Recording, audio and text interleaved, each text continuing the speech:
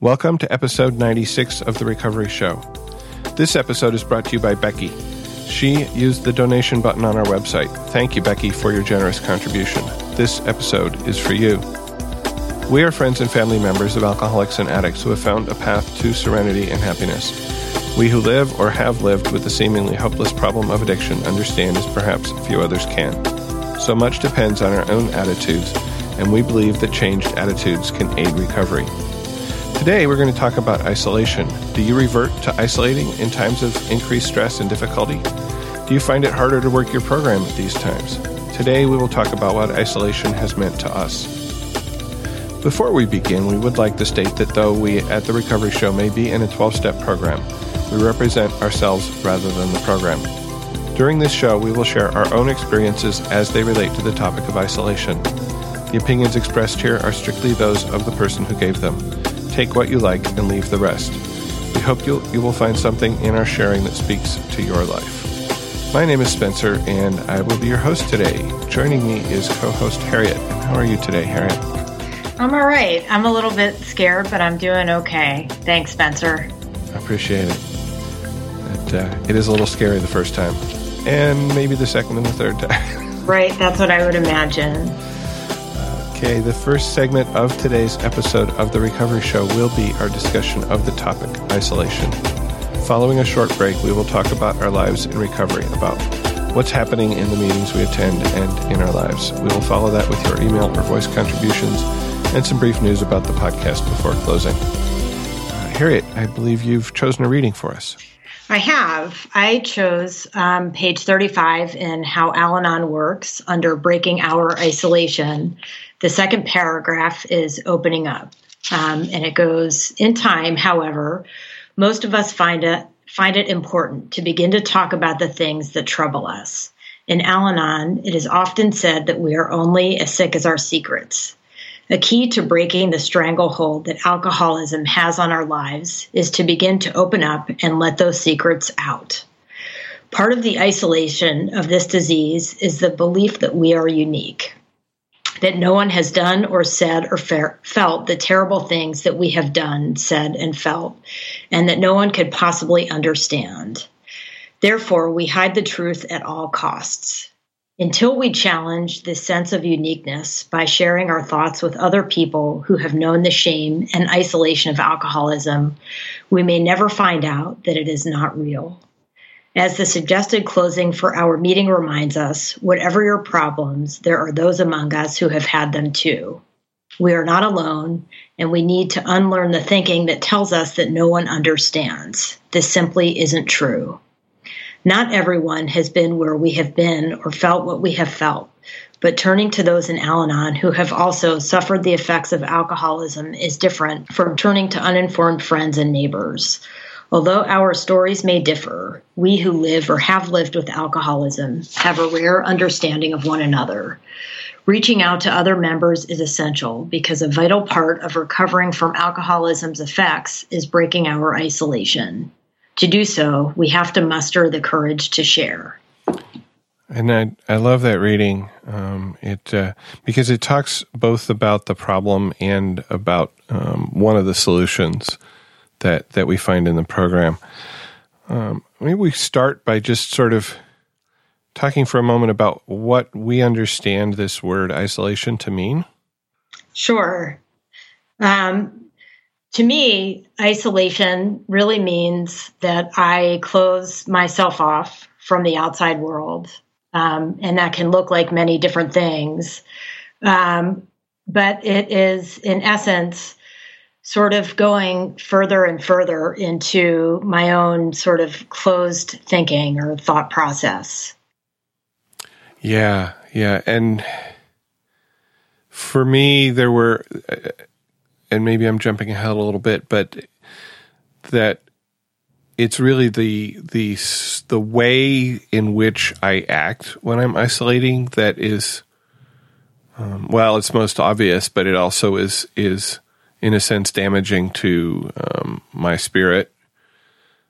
But yeah, closing myself off for whatever reason, and closing myself off from other people, closing myself off from my higher power, sometimes closing myself off from myself, which seems a little odd, but I think we can, I will have some examples of that as we talk about what isolation looked like for us.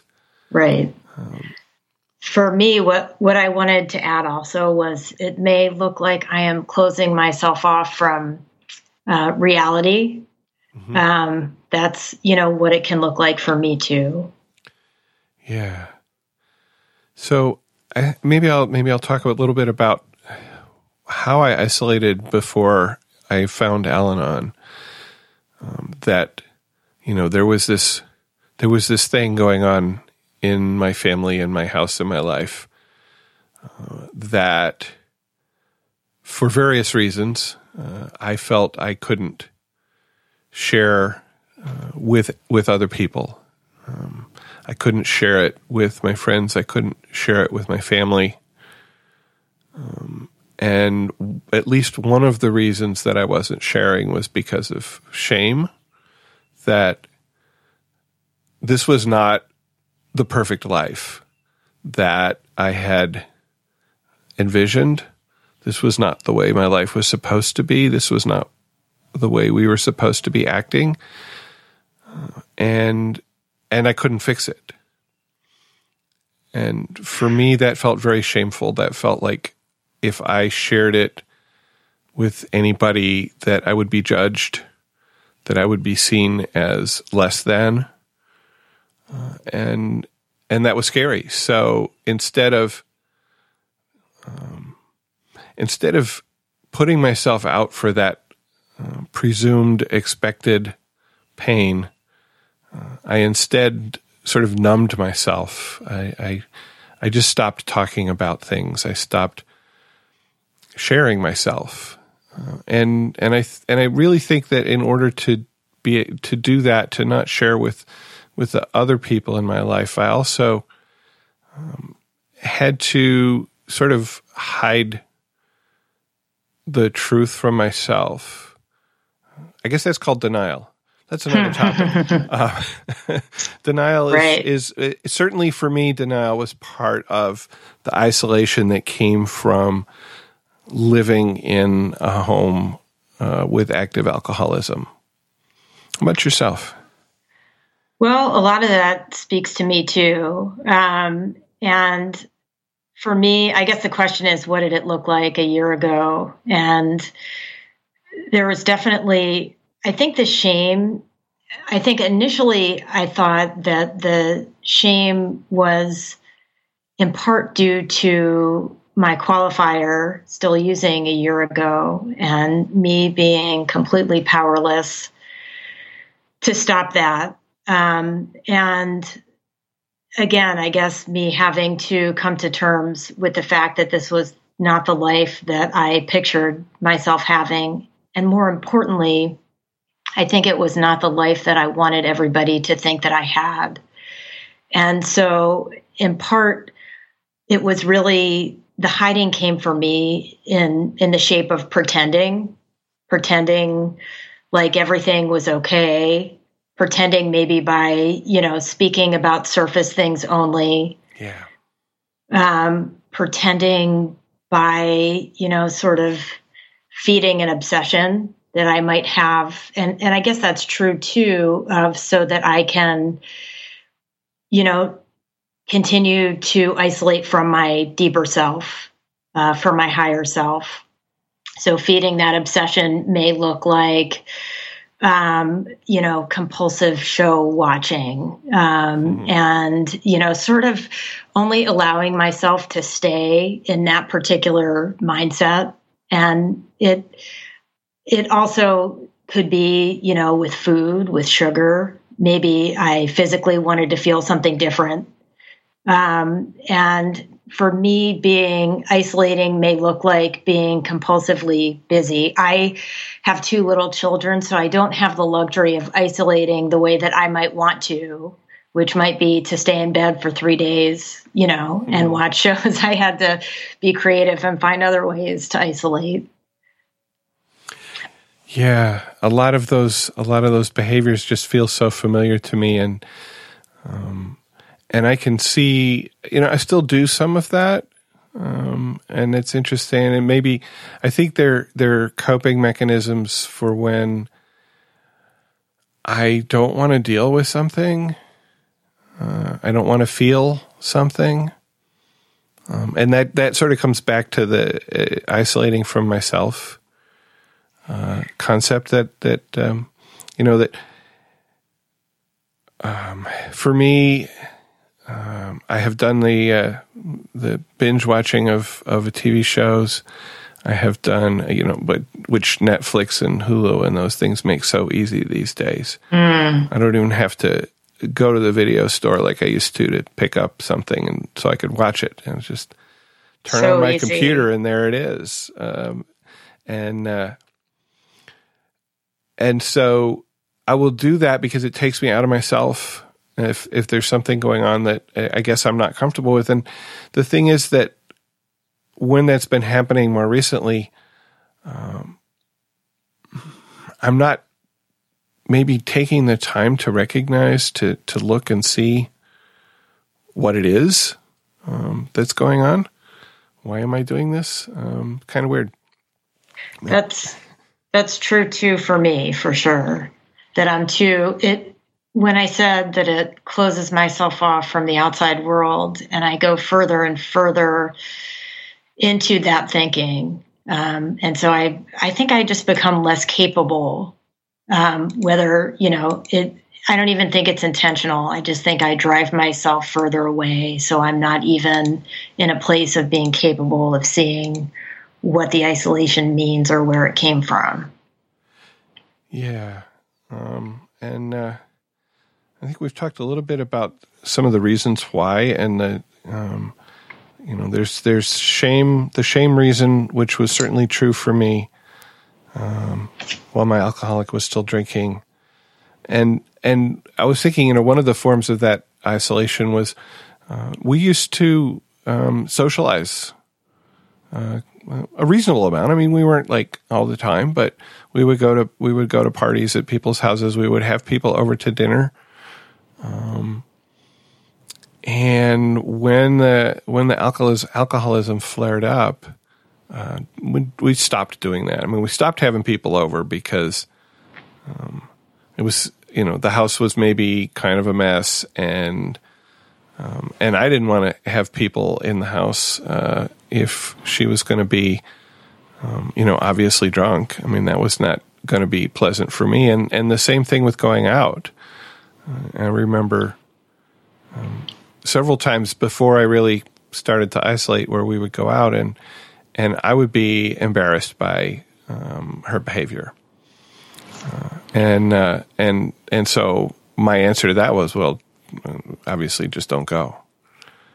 And so cutting ourselves off, cutting myself off from social situations also, or maybe occasionally going to an event and making excuses. Oh, she's not feeling well tonight. Well, probably true, but not telling the truth because the truth was too shameful. And as you say, talking about surface things, and when I do that, when I'm just talking about surface things, I lose connection. That is true for me too. And shame is a part of why I isolate too, I think. And I think initially I touched on this, that I thought I felt shame about my situation. But I realized that I really felt shame about me, that there was something broken in me, that I couldn't fix the situation, that, the energy between my qualifier and myself was toxic at times. And, the thought of somebody seeing that and validating this conjecture that I had, that I was broken, that there was something wrong with me, that everybody else in my shoes, would do better with what they had. The thought of exposing that was too much. And so I would pretend that everything was okay. or stay surface, but that became intolerable and exhausting as well. Another reason that I think that I isolate, and I realized this the other day, was when there is this disconnect for me between my mind and my body and my spirit. And the disconnect, I had said that what isolation may look like to me is to go further and further into my head. And I love podcasts. I love this one in particular. And I had said that isolating may look like, to me, compulsively listening to podcasts, even this one, but that I could be isolating even while listening to this podcast because I'm just looking to go further and further into my mind. And I'm not willing to connect with my body or my spirit. And so to me, I have found that that is what isolation looks like a little bit now to me. And another reason I was thinking why I isolate is really just that if I am having a feeling that I'd really rather not be feeling, and I don't really feel like looking at myself to understand why I'm having that feeling, I tend to look outside of myself to sort of avoid having to do that work, I think. Okay, you said something there that I need to pull back into my consciousness because I kept on listening, I wasn't able to hang on to the idea. You were talking about feeling not good enough, right, and not wanting other people to validate that feeling. And I remember another way that I manifested my isolation was in actively pushing people away. I remember one time that my mother tried to start a conversation about my wife's drinking. I think this was after we had been to my cousin's wedding, and both my cousin and his father are alcoholics in recovery. And my uncle, who is my mother's brother, said to her, it really looked like my wife was drinking alcoholically, something like that. I don't know. I don't know the exact words he used. And my mother tried to open a conversation about this, and I just shut it down. Just was not willing to talk about it, and got very angry. And of course, then she didn't, pursue that any further because that reaction. And so I was very successful in keeping my isolation there. Right. Where somebody even tried to open the door a crack, and I was like slamming it shut. So what helps? What have you found, in Al-Anon or in other practices that helps you to break out of your isolation, or even to maybe to notice that you're isolating?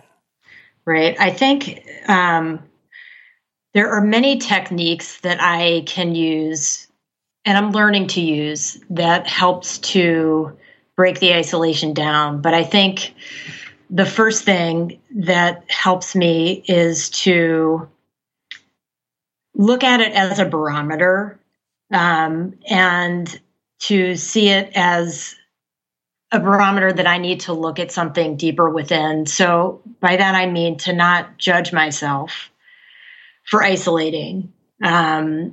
So what helps, I guess, is to, when I do acknowledge that I'm isolating, my first instinct would be to sort of shame myself for, indulging in a behavior that I wish I didn't, that I'm working on, but to sort of ask myself why I'm isolating, and to acknowledge first and foremost that the reason that I'm isolating is probably because I'm hurting or I'm struggling in some way, and that I don't really need that self-critic right then and there.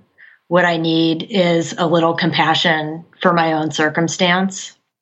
And that does not come naturally to me. That is not my oldest circuitry. But I'm working on it because I found that the other circuitry, when I do judge myself initially, I tend to just go further and further into an isolating pattern. But some of the things that help me to break my cycle is really just to do one thing different. And a lot of that can be in, step 11, doing a meditation. For me, I'm really new to meditation. So that sort of looks like an intentional breathing exercise. And that may be it. It may be a breathing exercise while trying to be present with my dog. Or it may be going to a meeting is meditative for me and helpful and helps break often whatever cycle I happen to be in. Writing is helpful to me. And what that tends to do for me is to help me to connect with myself. I think my instinct is that I'm isolating. I need to connect with others is sort of what I think I should do. But I am finding that the first thing I really need to do is to connect with myself. And until I do that, I really can't genuinely connect with anybody else anyway. And then I'm surfacey, and then I'm displeased with, the connection I have with somebody. So writing is a medium that helps me to reconnect and reconcile with myself before I can then connect with other people. Mm-hmm. Yeah, that's a practice that I've never been really good at. I wanted to, when you were talking about sort of not judging yourself, accepting your current reality, what that reminded me of is sort of the way that I have learned in this program to do inventory of myself. That one of the things that scared me about the 12 steps, and I think kept me from considering any kind of 12-step recovery for myself. I knew my wife needed it. Obviously, she needed it, but I didn't need it. Yeah. One of the things that scared me off was that inventory in step 4, because I really just couldn't conceive of doing an inventory without shaming myself, without judging myself. That I would be listing out all of these horrible traits and feeling horrible about it, and I didn't want to do that. I think it came from, number one, from first listening to other people describe their process of inventory, talking about how, it was not a shameful thing. It was an enlightening opening up and seeing themselves for who they really were, and talking about, being able to do it just as a listing of traits without trying to put judgments on them, or trying not to put judgments on them, maybe more realistically. And then doing it. And I think I've said before on the podcast, when I did my first inventory, when I did my first step 4, I did it with a group. It was a group of, I think there were 8 of us. And we had started at step 1, following the course of study, if you will, laid out in the book Paths to Recovery. And so by the time we got to step 4, we had developed some intimacy and trust with each other. And going into step 4, and each of us talking about how we saw each of these character traits, that there are questions in the book that we were answering, and each of us answering those questions to each other out loud, made it really easy to see that these things that I thought were unique to me, and I think you talked about uniqueness, or the reading talked about uniqueness, I guess, yeah. I thought these were unique and horrible, and they're not. There was always at least somebody else around the table, and usually more than one, who shared something with me in terms of we had these same traits and we had these same character defects, to use that term, and that was a liberating experience. It really was, and made it a lot easier for me to see inventory as something that I can do to understand what's going on in me, and not to beat myself up with. Mm-hmm. And my sponsors have been helpful with that too. That there was one question about in the Blueprint for Progress. There's this question about how was I dishonest as a child. And I wrote down some things, and then I thought, I'm going to have to make amends to my parents for these things I did when I was little. I don't want to do that. I will show myself up to them as a horrible person, right? Yeah. And I brought this to my sponsor, and he said, "You're on step 4. You're not on steps 8 and 9. You're not thinking about inventory. You're not thinking about amends now. You're thinking about inventory. Just write it down. And don't worry right now about what you're going to do about it." And again, that was sort of a liberating thought. And so every time as I was writing something down, that I started to carry it forward into the future, to catastrophize about what was going to happen when I had to make an amend, or just what a horrible person I was for acting in this way, I could say to myself, "You're just taking an inventory. You're just making a list." And it has become easier. It has become easier to see the thing without feeling like I have to act on it immediately. Whether that action lies in making amends, or just if that action lies in beating myself up and shaming myself. I mean, those are both actions, and we have our 3 A's, right? Awareness, acceptance, action. Mm-hmm. So I become aware of something, and then the next step is not to figure out what to do about it. No, the next step is to accept that this is something that is real. This is my current reality. This is my current who I am. And only after I've reached that acceptance, then can I think about the action. And I tell you what, accepting things that are in me can really change the way I think I need to deal with it, mm-hmm. Rather than the way I would have jumped into. So that is something that the program has really helped me in so many ways. I mean, I use this inventory in so many parts of my life now, and it's such an amazing tool to be able to, and then the trust in the program, the trust in the people in the program to be able to share it. Mm-hmm. I think the saying, we're only as sick as our secrets, and boy, did I have a bunch of secrets. And I don't have to have all those secrets now. And I can see in myself where I'm still keeping secrets, and where those secrets keep me from being as open in friendships and relationships as I would like to be. And sometimes I'm not ready to open up that secret. But I know that it's making me sick, and that it encourages me to find a way to move forward. And I think that in the one case that I'm thinking of, that I'm not talking about UXC here, I'm just talking around it. I'm still coming to acceptance.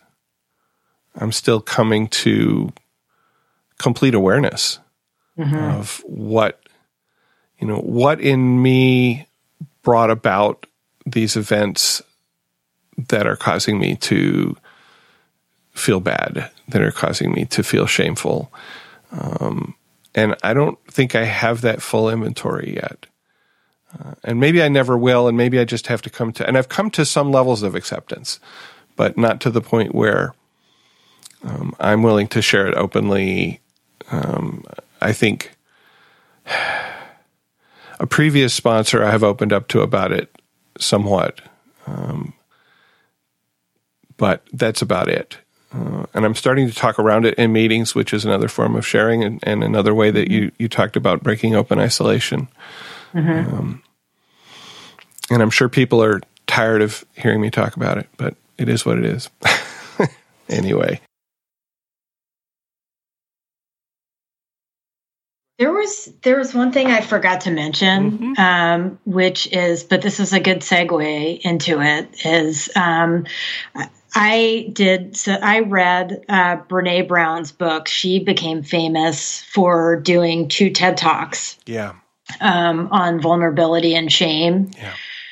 And I have recommended those TED Talks. I can't tell you to how many people, but she talked a lot about shame, and what she said in essence is that for shame to continue to live, it needs secrecy, silence, and judgment. There we go. Yeah. And how empathy and sharing is really the antidote to that. Yeah. Yeah, I have that book. My sister gave it to me for Christmas last year, and I have to admit I haven't opened it yet. But I have watched the TED Talks more than once. Yeah, I have too. And actually that can be, when I feel like I'm isolating because I'm really afraid of being vulnerable in front of other people, which can be a reason for me too. I watch the TED Talks, and they are inspiring to me too. How does service help break isolation?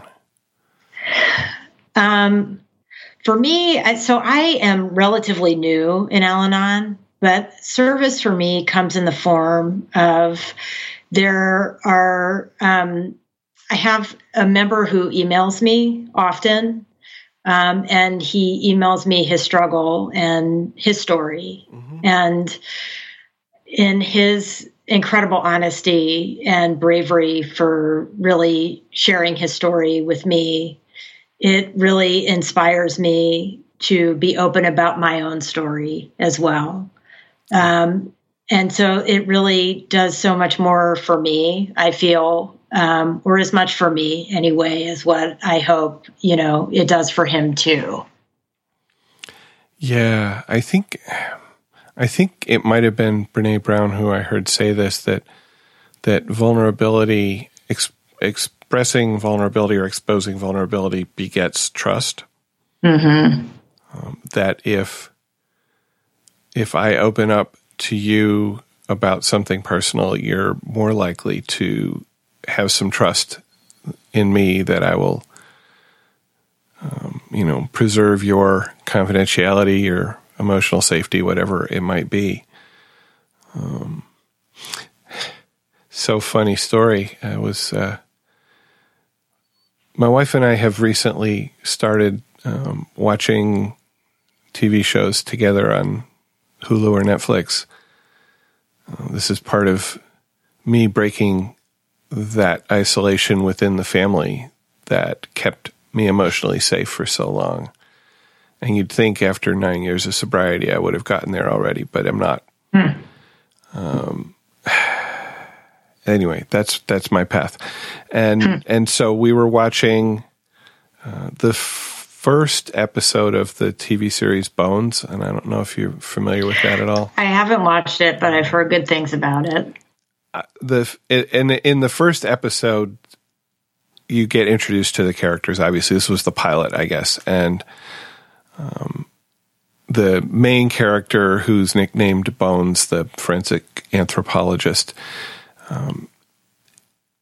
exhibits a very, I would say, somewhere on the autism spectrum in terms of being very brilliant about her field and very not understanding about social interactions at all. And it's never diagnosed as that in the story. And actually, as her personality develops through the series, that aspect is still there, but it's much less emphasized. But in the first episode, two different people tell her that in order to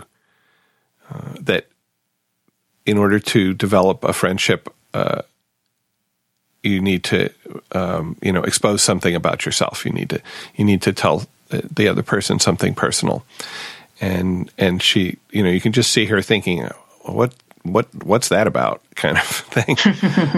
But after the second person tells her that, she says, "That's the second time I've heard that today," and then I think she does sort of follow up with it. But anyway, it was a neat little experience, and I had seen that some years ago when the show was much newer, and had forgotten about how fresh that episode was. It's kind of, the series to me is kind of bogged down, and I'm not really watching it much anymore.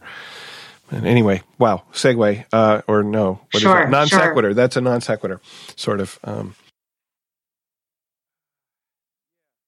I love watching my shows through the lens of recovery. It really just makes it a whole different, animal. Yeah. Yeah, and I'm not thinking of examples now, but I know I've had these things where it's like, oh, really? There's a little 12-step in there. You don't know it, but that's what it is. Exactly, yes. That is kind of fun. All right. Do we have any other thoughts we want to share here about isolation, getting out of isolation? There are 3 podcasts that you have that I really listen to that I find to be helpful when I am isolating. And I think that they sort of get to the core maybe as to why I am, but they are the Suffering is Optional, the 3 A's, which you touched on, and self-care, which is one thing I didn't mention, but I think it bears mentioning because recently I feel like I have been isolating because my mother is sick, and I have been really spending an awful lot of time with her, and I have 2 kids and I work.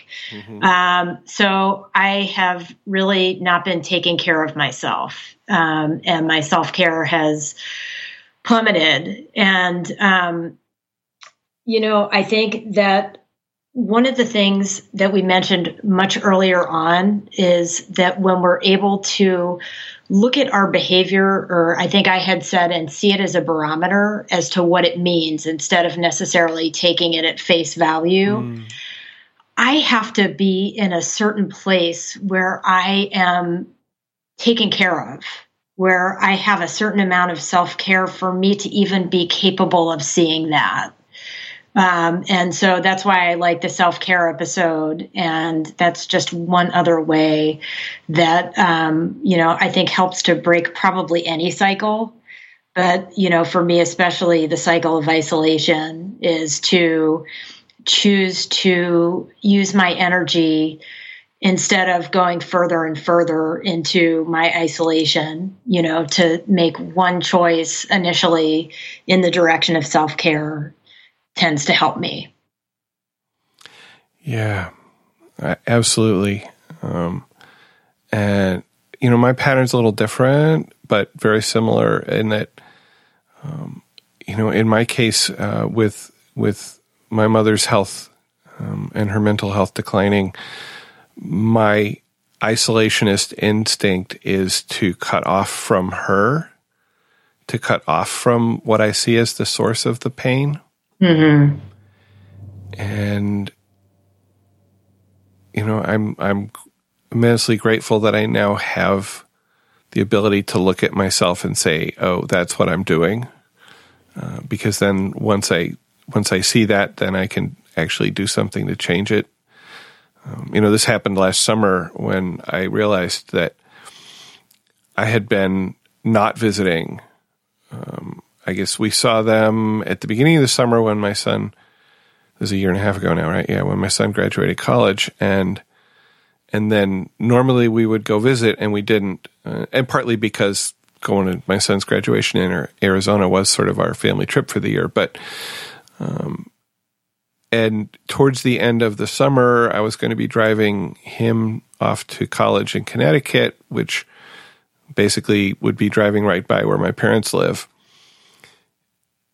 And I had this momentary thought that I would just drive by. Or I would take a different route that didn't go within 50 miles of their home. On a 750-mile each-way trip, 50 miles is not much, right?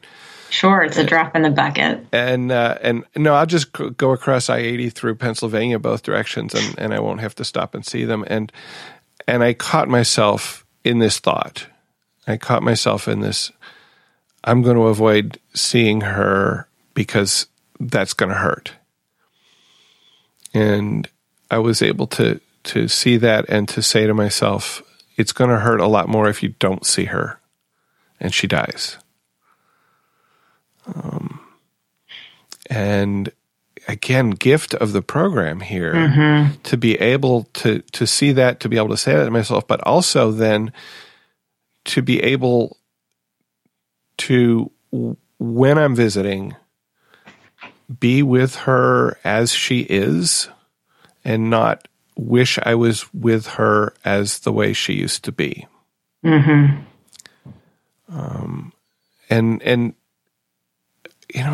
I came into this program because I was going crazy from trying to deal with somebody else's alcoholic behavior, but I have gotten gifts that are helping me in all parts of my life, and that is a huge one. To be able to understand that, she's doing the best that she can right now, and that this is who she is. This is what is going on with her life, and that however much I might wish it to be something else, it's not going to be that. And so, to be able to sit in that acceptance and to enjoy the moment, and to have meetings available to go to when it's getting to be too much for me and I need a reminder. Right. That happened on the last visit. Her behavior started, triggering me into some anger, an anger reaction, which is an out of fear anger. And I was able to say, you know what? Well, I already had a plan too, and it was really fortuitous that started coming up just as it was time for me to leave and go to a meeting. Maybe my higher power gave me a little assist there. Like, hey, here's this going on now. Now you can go to a meeting and you can talk about it. And instead of continuing to, maybe I would have gone for a walk or something if that hadn't been the case. But it's a gift. It's a gift. And that visit in the summer last year, I was just able to see her through a lens of compassion instead of a lens of fear. And partly because I had thought about it ahead of time. I had thought about how I could feel, how I could act, and what attitude I could have, and to make a conscious decision to have an attitude of acceptance, to have an attitude of let's do what we're doing right now, and let's not worry about what maybe is going to happen in the future. To be able to decide ahead of time that was how I wanted to be there. It all came from doing this work. So it helped to keep me. It helped to bring me out of the isolation that I was doing again, with her. That I was shutting her out of my life because I didn't want to feel the pain today, and this is a pattern for me. I would rather not feel pain today, and I don't care what it's going to be tomorrow. And maybe it's going to be a lot worse tomorrow, but I'm not feeling it today, so that's good. Right. And I'm learning to work through that and not do that as much. I think that's a very human trait, in general. I don't even think that that's just limited to Al-Anon. But, what is a gift to me too is, and it seems like you described that, is that you thought about your choices beforehand, that you were intentional in your living about them. And that to me is a huge difference, that intention versus being in a place of reaction. Yeah. And I will also say that I broke isolation in a number of ways that day as I was driving from dropping my son off at school, where I don't know if you remember the story. He was going to be living in a tent in the woods while attending grad school. Right. And that was kind of painful. Sure. And then going to visit my mother, and I had about a 6-hour drive maybe from where I dropped my son off at school to where they lived. And I spent a good portion of that time, let's see, I had a book on CD from a friend about acceptance, and I listened to that whole thing. And I think I talked to 3 different program people, all in this drive. And I think the next day I talked to some program people too on the phone. And so, that's another huge thing. And that was where I wanted to sort of end with my sharing on this, was coming back to my first meeting where I walked in feeling out of control, feeling at my wit's end, really hoping I would not see anybody I knew because the shame. Mm-hmm. Of course I did. And so walking into that meeting full of fear and also some hope, and walking out of that meeting knowing that I was not alone anymore,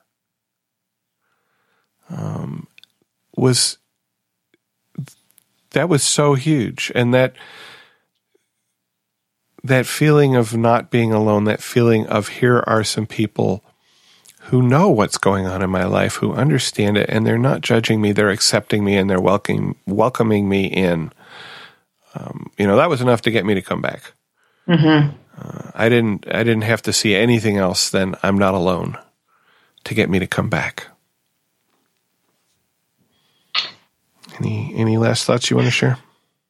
For me, one of the things that I am really working on in my program is I love reading books, and I love listening to podcasts, and I love going to meetings and really getting into the theory of the program. I love the theory, and I love intellectualizing it, and I love looking back on my life and explaining what happened and being that Monday morning quarterback for myself. Mm-hmm. And sort of, but it is so much harder. And this is, I think, the crux of it for me with isolation is using it in practice. Mm-hmm.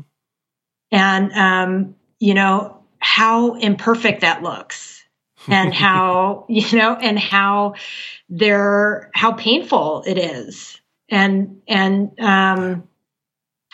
how we muddle our way through, and how it's never perfect. I think initially when I first started, still really wanting to hold on to the perfectionism. And I know that that's closely related to shame too, it was like, oh, this is going to be the black and white thing that will actually help me to arrive to this place that I've always wanted to arrive. And, I've been in the program long enough to understand intellectually certain things, but I haven't been in it long enough to have put it into practice and to sort of see and experience all the way through, with also having some distance from it. Mm-hmm.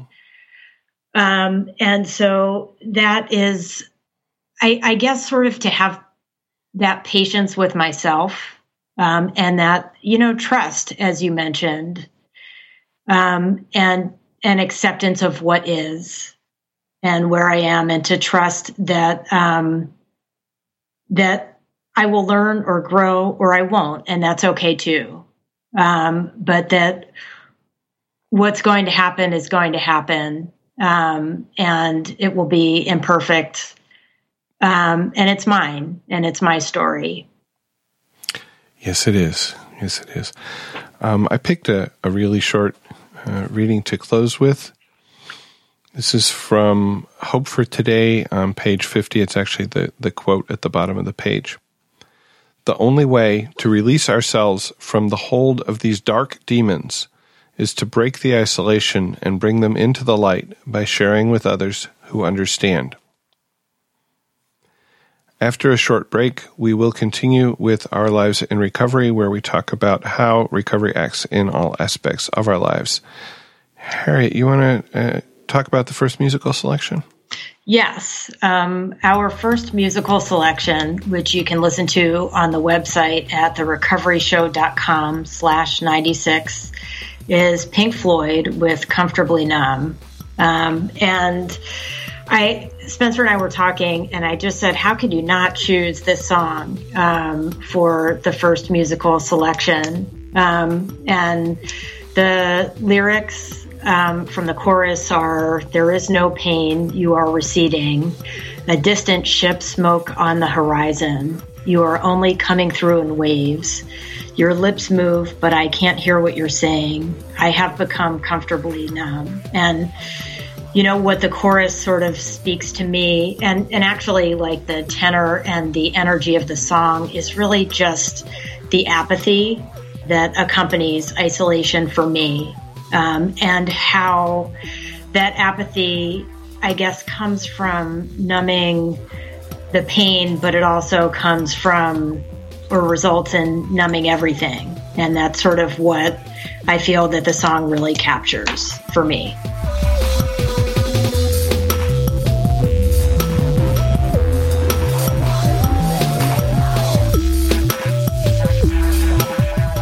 In this section of the podcast, we talk about our lives in recovery, what's happening in our meetings, and our lives this week. And I'll start here. Thinking back over my week, it's been a frustrating week at work, and I just have to. It's been a frustrating week, and part of the frustration comes from factors that are not in my control. We're actually using some software from a company that's in England, and we're trying to really figure out how to fit it into the things that we're trying to do, and whether it's doing things in the way that we expect it to, or if our expectations maybe are wrong, in which case we have to adjust what we're doing. And the interaction is slow because they're 5 hours ahead of us. So the overlap that we have in our working days is minimal. By the time I'm going to lunch, they're going home. And so when we need to say, is this how something works? Is this doing the right thing? We think this is doing the wrong thing. We sort of get one interaction per day. And there might be some conversation there, and we have a short, actually daily phone meeting. But it's and at the end of the meeting, it feels like something's maybe resolved, and then I go on working in the afternoon, and I'm like, well, finding new problems, and I just have to, I can use my Al-Anon to remind myself that this is just the way this is. If I just get frantic and frustrated, it's not helping me. And what I can do is to sort of spend the time to sort of learn as much as I can so that the interaction the next day can get as much resolved as possible. I'm not saying this very well, but the program is definitely helping me there. I know that there are some other people involved who have just gotten really, really frustrated and really angry, and that doesn't help the process at all. So I kind of feel like I'm using my tools there. We're coming up on that annual ritual that I have always dreaded, which is the self-assessment and performance review.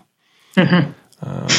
It's getting easier because of the things that I talked about in terms of doing inventory and seeing it just as an inventory. But then there's the meeting with the boss where he does my fifth step for me. And I know there's going to be some things in there, and I'm like kind of apprehensive. Like, is he going to see this as having improved this year? I know I've been trying to improve on it and not really knowing. And I suppose I could ask him, like, hey, how am I doing on this, like, communicating openly thing? I think I'm doing better. I think I'm, like, not getting angry at people as much as I used to. What do you think? I could ask them that, or I could just wait and have them tell me. I don't know. We'll see. So it's, like you said, progress. Practice makes progress. Somebody said that to me in a meeting, and I was like, oh, that's so much better than practice makes perfection, because it doesn't. But it does make progress. And I was sort of thinking about that as you were talking about sort of being a little bit new in the program and not, and sort of having these tools, but not applying them as well as you'd like to or whatever. And it's like, well, that's, I've been there and I'm still there. I'm still practicing and I'm still making progress. And that's all we can really do. Thinking about meetings this week, I missed my Wednesday home group meeting. I had a work thing. And I did make it to a couple other meetings. Neither of them really stand out in my mind. Trying to think. Oh, I know. Yeah, Sunday meeting we had newcomers, so we did a first step. And what I try to do when we do that is to hopefully say something that the newcomer can identify with, so that maybe they walk out of the meeting with the feeling that I walked out of my first meeting with. And I actually have sort of a set of things that I say pretty much in the same order every time I do it, but it's always different. I'm always sort of, moved to emphasize one part or another of my story. But that's the goal, is for the newcomer to feel like, yeah, these people understand, for me to say something that will touch them. And that's what I hope for. And so that was a good meeting. I think we ran a little bit late, which is a problem because the guys who run the AA meeting are the ones who have to close up the church after we're done. So, they're nice guys. Okay. But, they'll give us a hard time if we run over. And so we really try hard not to. It's courteous as well. And my Saturday morning meeting was Step 11, which was a nice reminder that I talked a couple weeks ago about spiritual practice and about how I wasn't doing real well at having a regular spiritual practice, and that my higher power had been sending me signals about that. And so then, here we are a week and a half later, and I'm like, well, I've been kind of slacking on that idea. So here we are getting another reminder because we're doing Step 11 in the meeting. And after, I guess after I talked to Ruth last week, when we talked about Tradition 11, she sent me a link to a meditation app that she's been using on her phone. And so I downloaded that. And one of the things that I have only used a couple of the meditations in it so far, one of the things I like is that it has short ones and it has longer ones. And I think there's some that you can kind of set them to whatever length you want them to be. And there's guided meditations and there's silent meditations with bells and a whole bunch of stuff that I haven't even figured out what's in there yet. And it came with a spoken introduction. I thought, well, this is interesting. So I played it, and the person giving the introduction is using the same voice that they're using in the guided meditation. So it was kind of fun. That calm, smooth voice, right? But one of the things that she said was you can use this if you're just like standing in line somewhere. And I thought, really? I could do that. It's on my phone. It's right there. And so I actually was listening to that as I was standing in a coffee shop waiting for my coffee to be prepared. Good for you. And so as I walked out, I started the 3-minute guided meditation because I figured I could do 3 minutes. And of course, it talked about finding a comfortable place to sit and stuff. And I'm walking from the coffee shop to work, and I just kind of, go past that. But it was a mindfulness, sort of a little bit of a body scan, and I could focus on my breathing. I could focus on just what was around me, and not not trying to think ahead to what was I going to do when I got to work and how was the day going to go and was I going to solve these problems that I had. I could just be there in the moment, and it really did help. Only 3 minutes. It didn't even get me all the way to work. I was like, next time I'll have to do the 5-minute one because I guess it takes about 5 minutes to walk from the coffee shop to work. So a little bit of progress. And this thing is on my phone and it's sitting there staring at me. So hopefully that will remind me that I want to do that. I'm trying to banish the word should and need from that vocabulary and replace it with something like want. This is something I want to do, isn't it? I mean, maybe it's something I need to do, but it's something I want to do. And that feels a lot better than saying I need to do it, because I need to do it and then I don't do it. That's judgmental. Mm-hmm. I'm feeling judged because I didn't do it, because I needed to do it. But if I wanted to do it and I don't get it done, well, okay, there are a lot of things I want to do that I don't get to. And I can be easier on myself. So that's kind of my week. My genderqueer child came home from college for Thanksgiving week. They'll be staying with us, and that's bringing that whole transition from understanding this person in one way to understanding them in a different way. And I'm reaching out for support. I'm talking about it to people. I'm talking about my feelings, I mean, it's like, I love this child, whatever, whatever they do, however they express themselves, however they express their identity, however they understand their identity, I love them. But change that feels that fundamental about somebody who's been in my life for 23 years, since they were born, is not easy. And we had a little conversation when they got home, and they said, I understand it's not easy for you guys.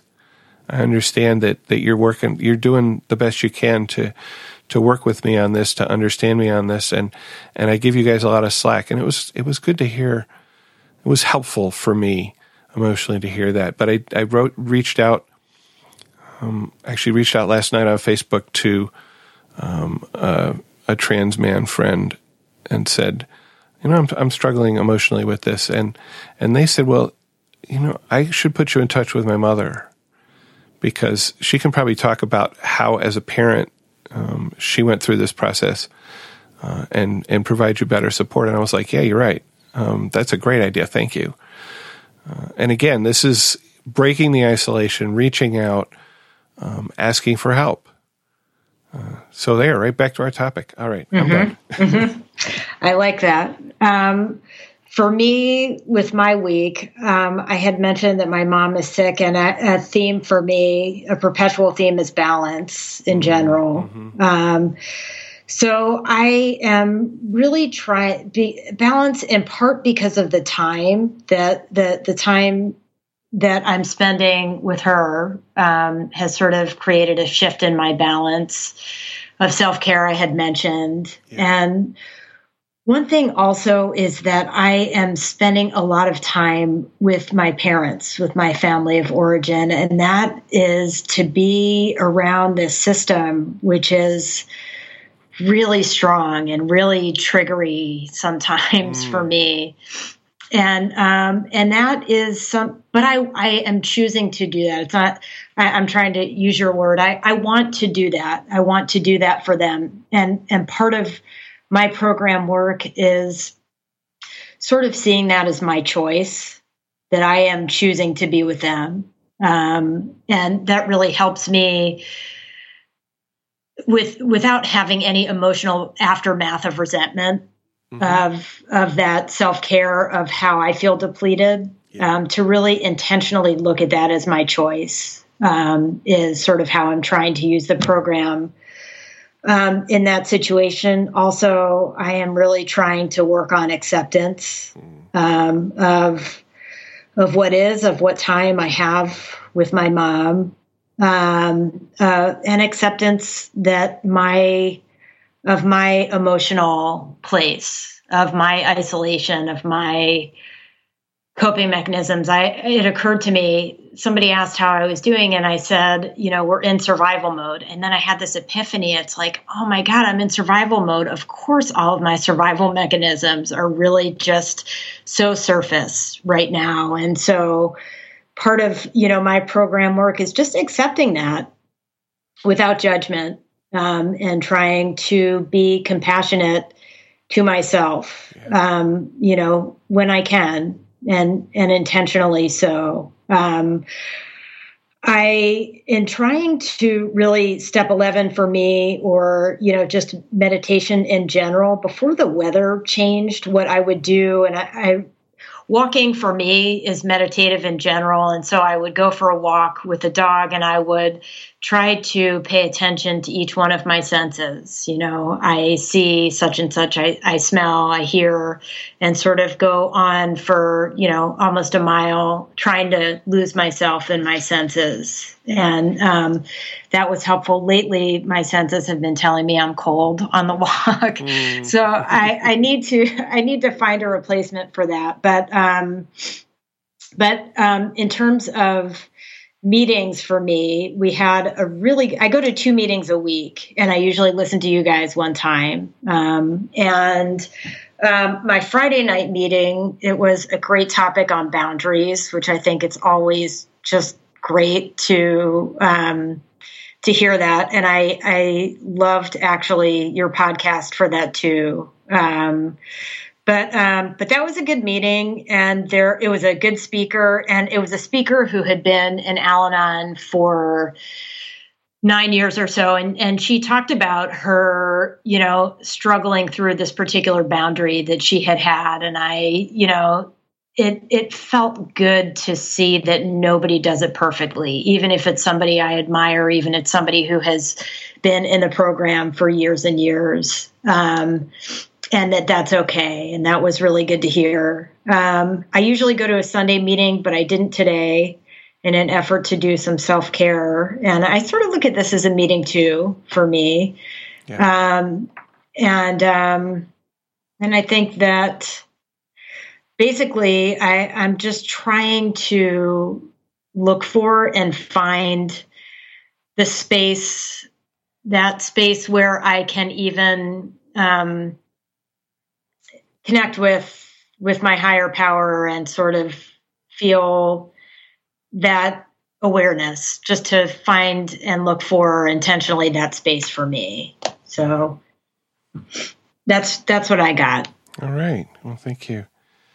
We have some upcoming topics next week. It will be Thanksgiving weekend here. It's our Thanksgiving holiday in the United States. And so I'll be talking about gratitude. I may be doing that one alone. I may have a friend with me. I'm not sure yet.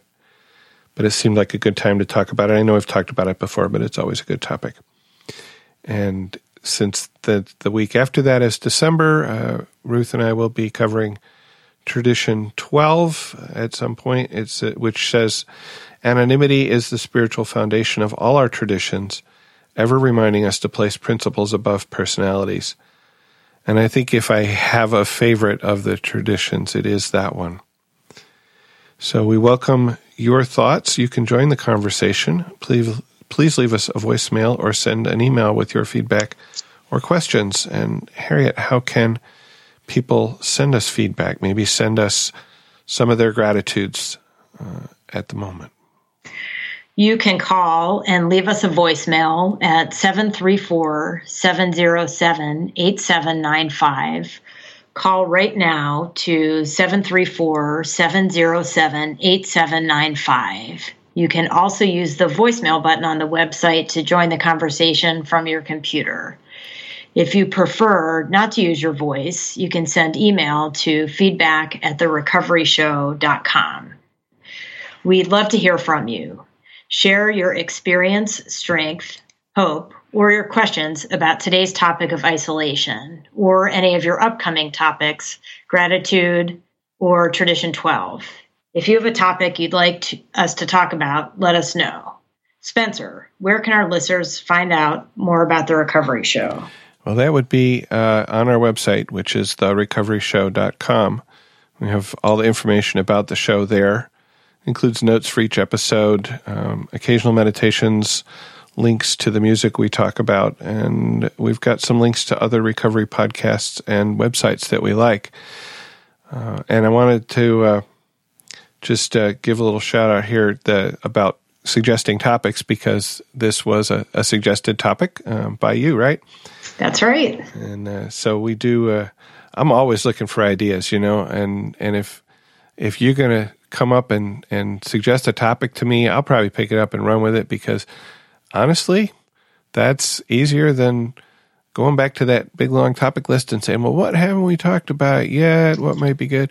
Or maybe I get inspiration from my life, which has also happened quite a bit recently. But I love your suggestions, so keep them coming. And you can do that by email. You can comment on the website. You can comment on the topics page. You can send a voicemail. Whatever your preferred mode of communication is. And, of course, if you'd really like to join the conversation, just like Harriet is today, you can be a guest host by phone or Skype or other electronic communication. Email feedback@therecoveryshow.com if you're interested in doing that. So I want to take a short break before we look at the mailbag. And the second musical selection, which is also available on our website, is Secrets by Mary Lambert. Kat recommended this in an email. She said, I love the idea that we can let go of the fear of what others think and our own thoughts and feelings without having to bury them hidden in shame and fear. And speaking for myself, it definitely was secrets and shame and fear that put me into isolation. And part of breaking out of that isolation was letting go of the fear and becoming vulnerable by sharing my secrets with other people. And Al-Anon was a place that I found that I felt safe in doing that, that I felt able to do that because of the love and understanding that I found in the program. And so some of the words from the song here, they tell us from the time we're young to hide the things that we don't like about ourselves inside ourselves. I know I'm not the only one who spent so long attempting to be someone else. Well, I'm over it. I don't care if the world knows what my secrets are. Secrets are. So what? So what? And it's a really, sort of bouncy song too. And I always like that. So to me, this speaks about breaking out of isolation by letting go of that shame and fear and saying, I don't care if the world knows what my secrets are.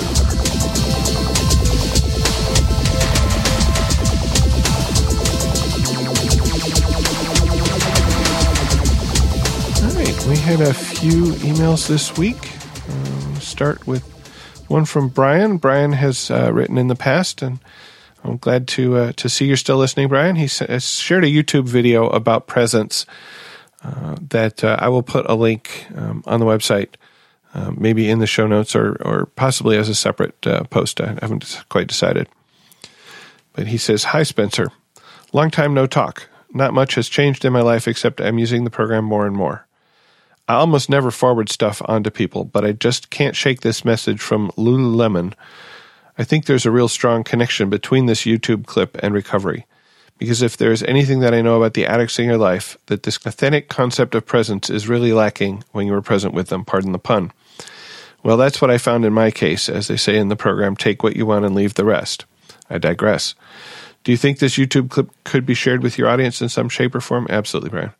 Loved the last podcast. My God, I did the topic at my meeting last night and brought a hula hoop. My main thrust is working the program. Threw the hoop on the table, then placed my program books in the center, ODAT, etc. Then I let the group loose. It's weird. I didn't really talk more than 3 minutes, but almost everyone around the table let me know what a great job I did. It's kind of a weird feeling. I always thought that a good topic was one that made me look smarter than anyone else in the room. Thanks for your podcasts, Brian. And he's always a breath of fresh air, a little bit irreverent. But the observation about what makes a good meeting, you have thoughts about that, Harriet? I do. I remember the first time, that I wanted to save up to share until I had the awesomest, most insightful thing that anybody had ever heard. And then now it has totally changed. But I absolutely did in the very beginning, think that I wanted to win for sure. Yeah. Okay. And I have had that feeling. And what keeps me humble is when I think I've just, I had such a wonderful concept that I was going to share, whatever, and then I feel like I totally blew it. Like I did not get my idea across. And then somebody says, "Thank you so much for your share. It really meant a lot to me," or whatever. I'm like, that piece of trash. I don't say that, but that's my self-talk going. So thanks, Brian, for the observation. Yeah, thank you, Brian. Want to read the email from Monica? Sure. I want to say thank you for the show. It brings much hope and serves as a reminder that I am not alone in my sometimes crazy and controlling behaviors. I have not yet connected with a group, but I hope to find one soon. I am ready to work the steps and find a sponsor who can support me in this additional part of my journey. Blessings, and thank you again, Monica. And Monica, it's emails like yours that really let me know that I'm doing something that matters to people here, that you are finding value and you want to move forward, you want to grow from the things that we've said here on the podcast, and you haven't even made it to your first meeting yet. That's just amazing. Do make it to a meeting. Do find a sponsor. But, I really appreciate that. I guess that you appreciate that what I'm doing. Okay. Enough of that. Any thoughts? Not on that one, but I can speak to say that I too, before I went to meetings regularly or found one, I found a lot of solace from your podcast. So I really can second how important that is. And I would encourage you, Monica, to go too. But it is a great, it's a great resource. Okay. And our third email today is, Dear Spencer, I have been a grateful member of Al-Anon for many years now and have been blessed to live in a place with strong recovery community. I attended 2 meetings a week and plugged into a fellowship of women who truly changed my life. My home group, a women's writing group, also reconnected me with my love of writing, and I have posted written shares to an Al-Anon blog for several years now. The amazing women in my fellowship taught me how to stand squarely in my own life, to accept responsibility for my actions, and to muster the courage to step out of my comfort zone when change is called for. One of the changes I needed to make, however, took me away from my familiar nest, and I am now sitting at the table with strangers again. I moved far enough away that I can't attend my old meetings like I used to, so I'm trying new ones, and have confidence that with time I will find the same warm connections I did before. My new home is also an hour away from work, so I spend quite a bit of time driving to and from the office, and one thing has made the drive tolerable is listening to podcasts. So much incredible content can be found on the web for free. Fortunately, I found the Recovery Show and downloaded a random episode from the 90 that were available. I was longing for an Al-Anon connection and missing my friends when your podcast started playing in the car. I found the show rich with recovery, true to the steps and traditions, and truly helpful. Then about 2/3 of the way through the podcast, I heard you mention something you had read on a blog. An Al-Anon blog. My blog. And there it was, a connection. I hadn't remembered it until just then, but you reached out to me a year and a half ago via email. I hadn't discovered the benefit of podcasts yet, so I never listened, but today they are my lifeline to sanity on the road, and you will now be in my ear every week as I head into work. The amazing thing is that out of 90 podcasts, I chose to download the one in which you showed me that sometimes we toss our thoughts out into the universe like no one is listening, but they are. It may take time to see the ripple land ashore a year and a half later, but eventually it does. Thank you for your amazing work. I will be listening, and now that the mayhem of moving has settled down, I'll be writing again as well. Let's both keep coming back. I, for one, am grateful that our ripples crossed paths. Yours in recovery, Hummingbird. And her blog is at alanonjournal.com. We do have a link to that on the website already. And I have found some really good stuff there for me. And as she said, I have mentioned it on the podcast before. So I just, again, this throwing a stone out and the ripples eventually come back idea. And that she picked that one. I probably have mentioned it in more than one, but still, maybe 2 or 3 out of 90, and she picked one of those to listen to the first time. There's a higher power at work there. I just am sure of that. Any thoughts on Hummingbird's letter? There was a lot in the letter that I thought was really insightful, but I just love the story, and it does really feel like I love hearing somebody else's higher power moment. I always seem to hear them when I need one for myself. So I love the concept of, we all give it back to each other. Yes, we do. At times that we need it. And that's what sort of comes loud and clear to me with this example. Yeah. Yeah, I've had that feeling in meetings a lot lately. Somebody says something that was, just what I needed. Mm-hmm. That happened.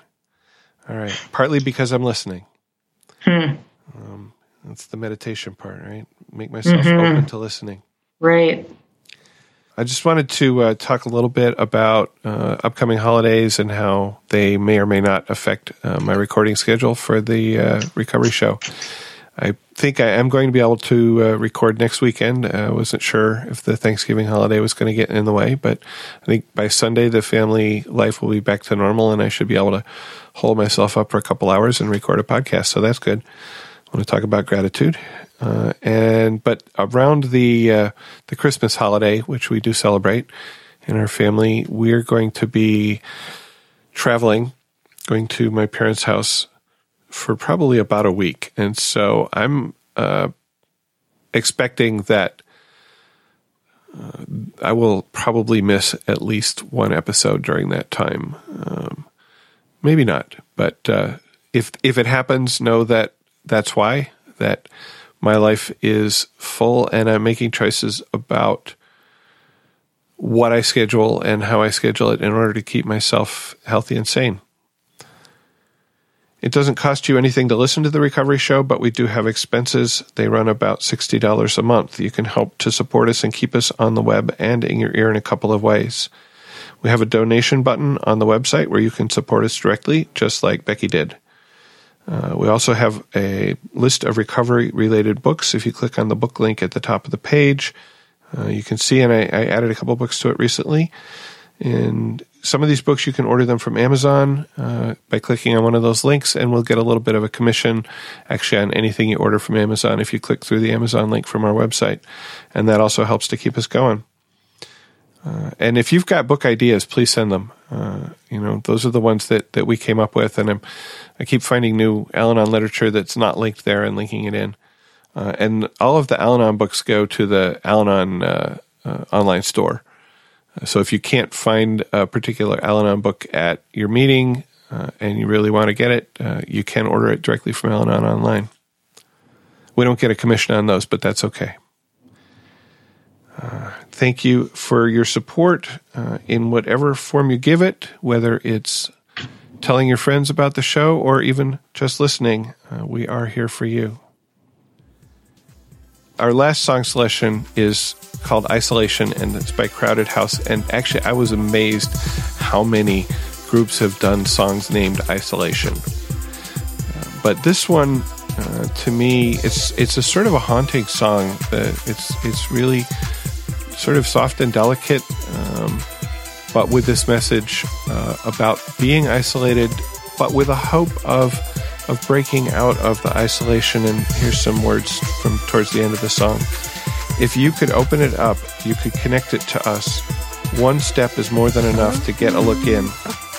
You could be already gone. I wish you could take me along to end this isolation, to end this isolation.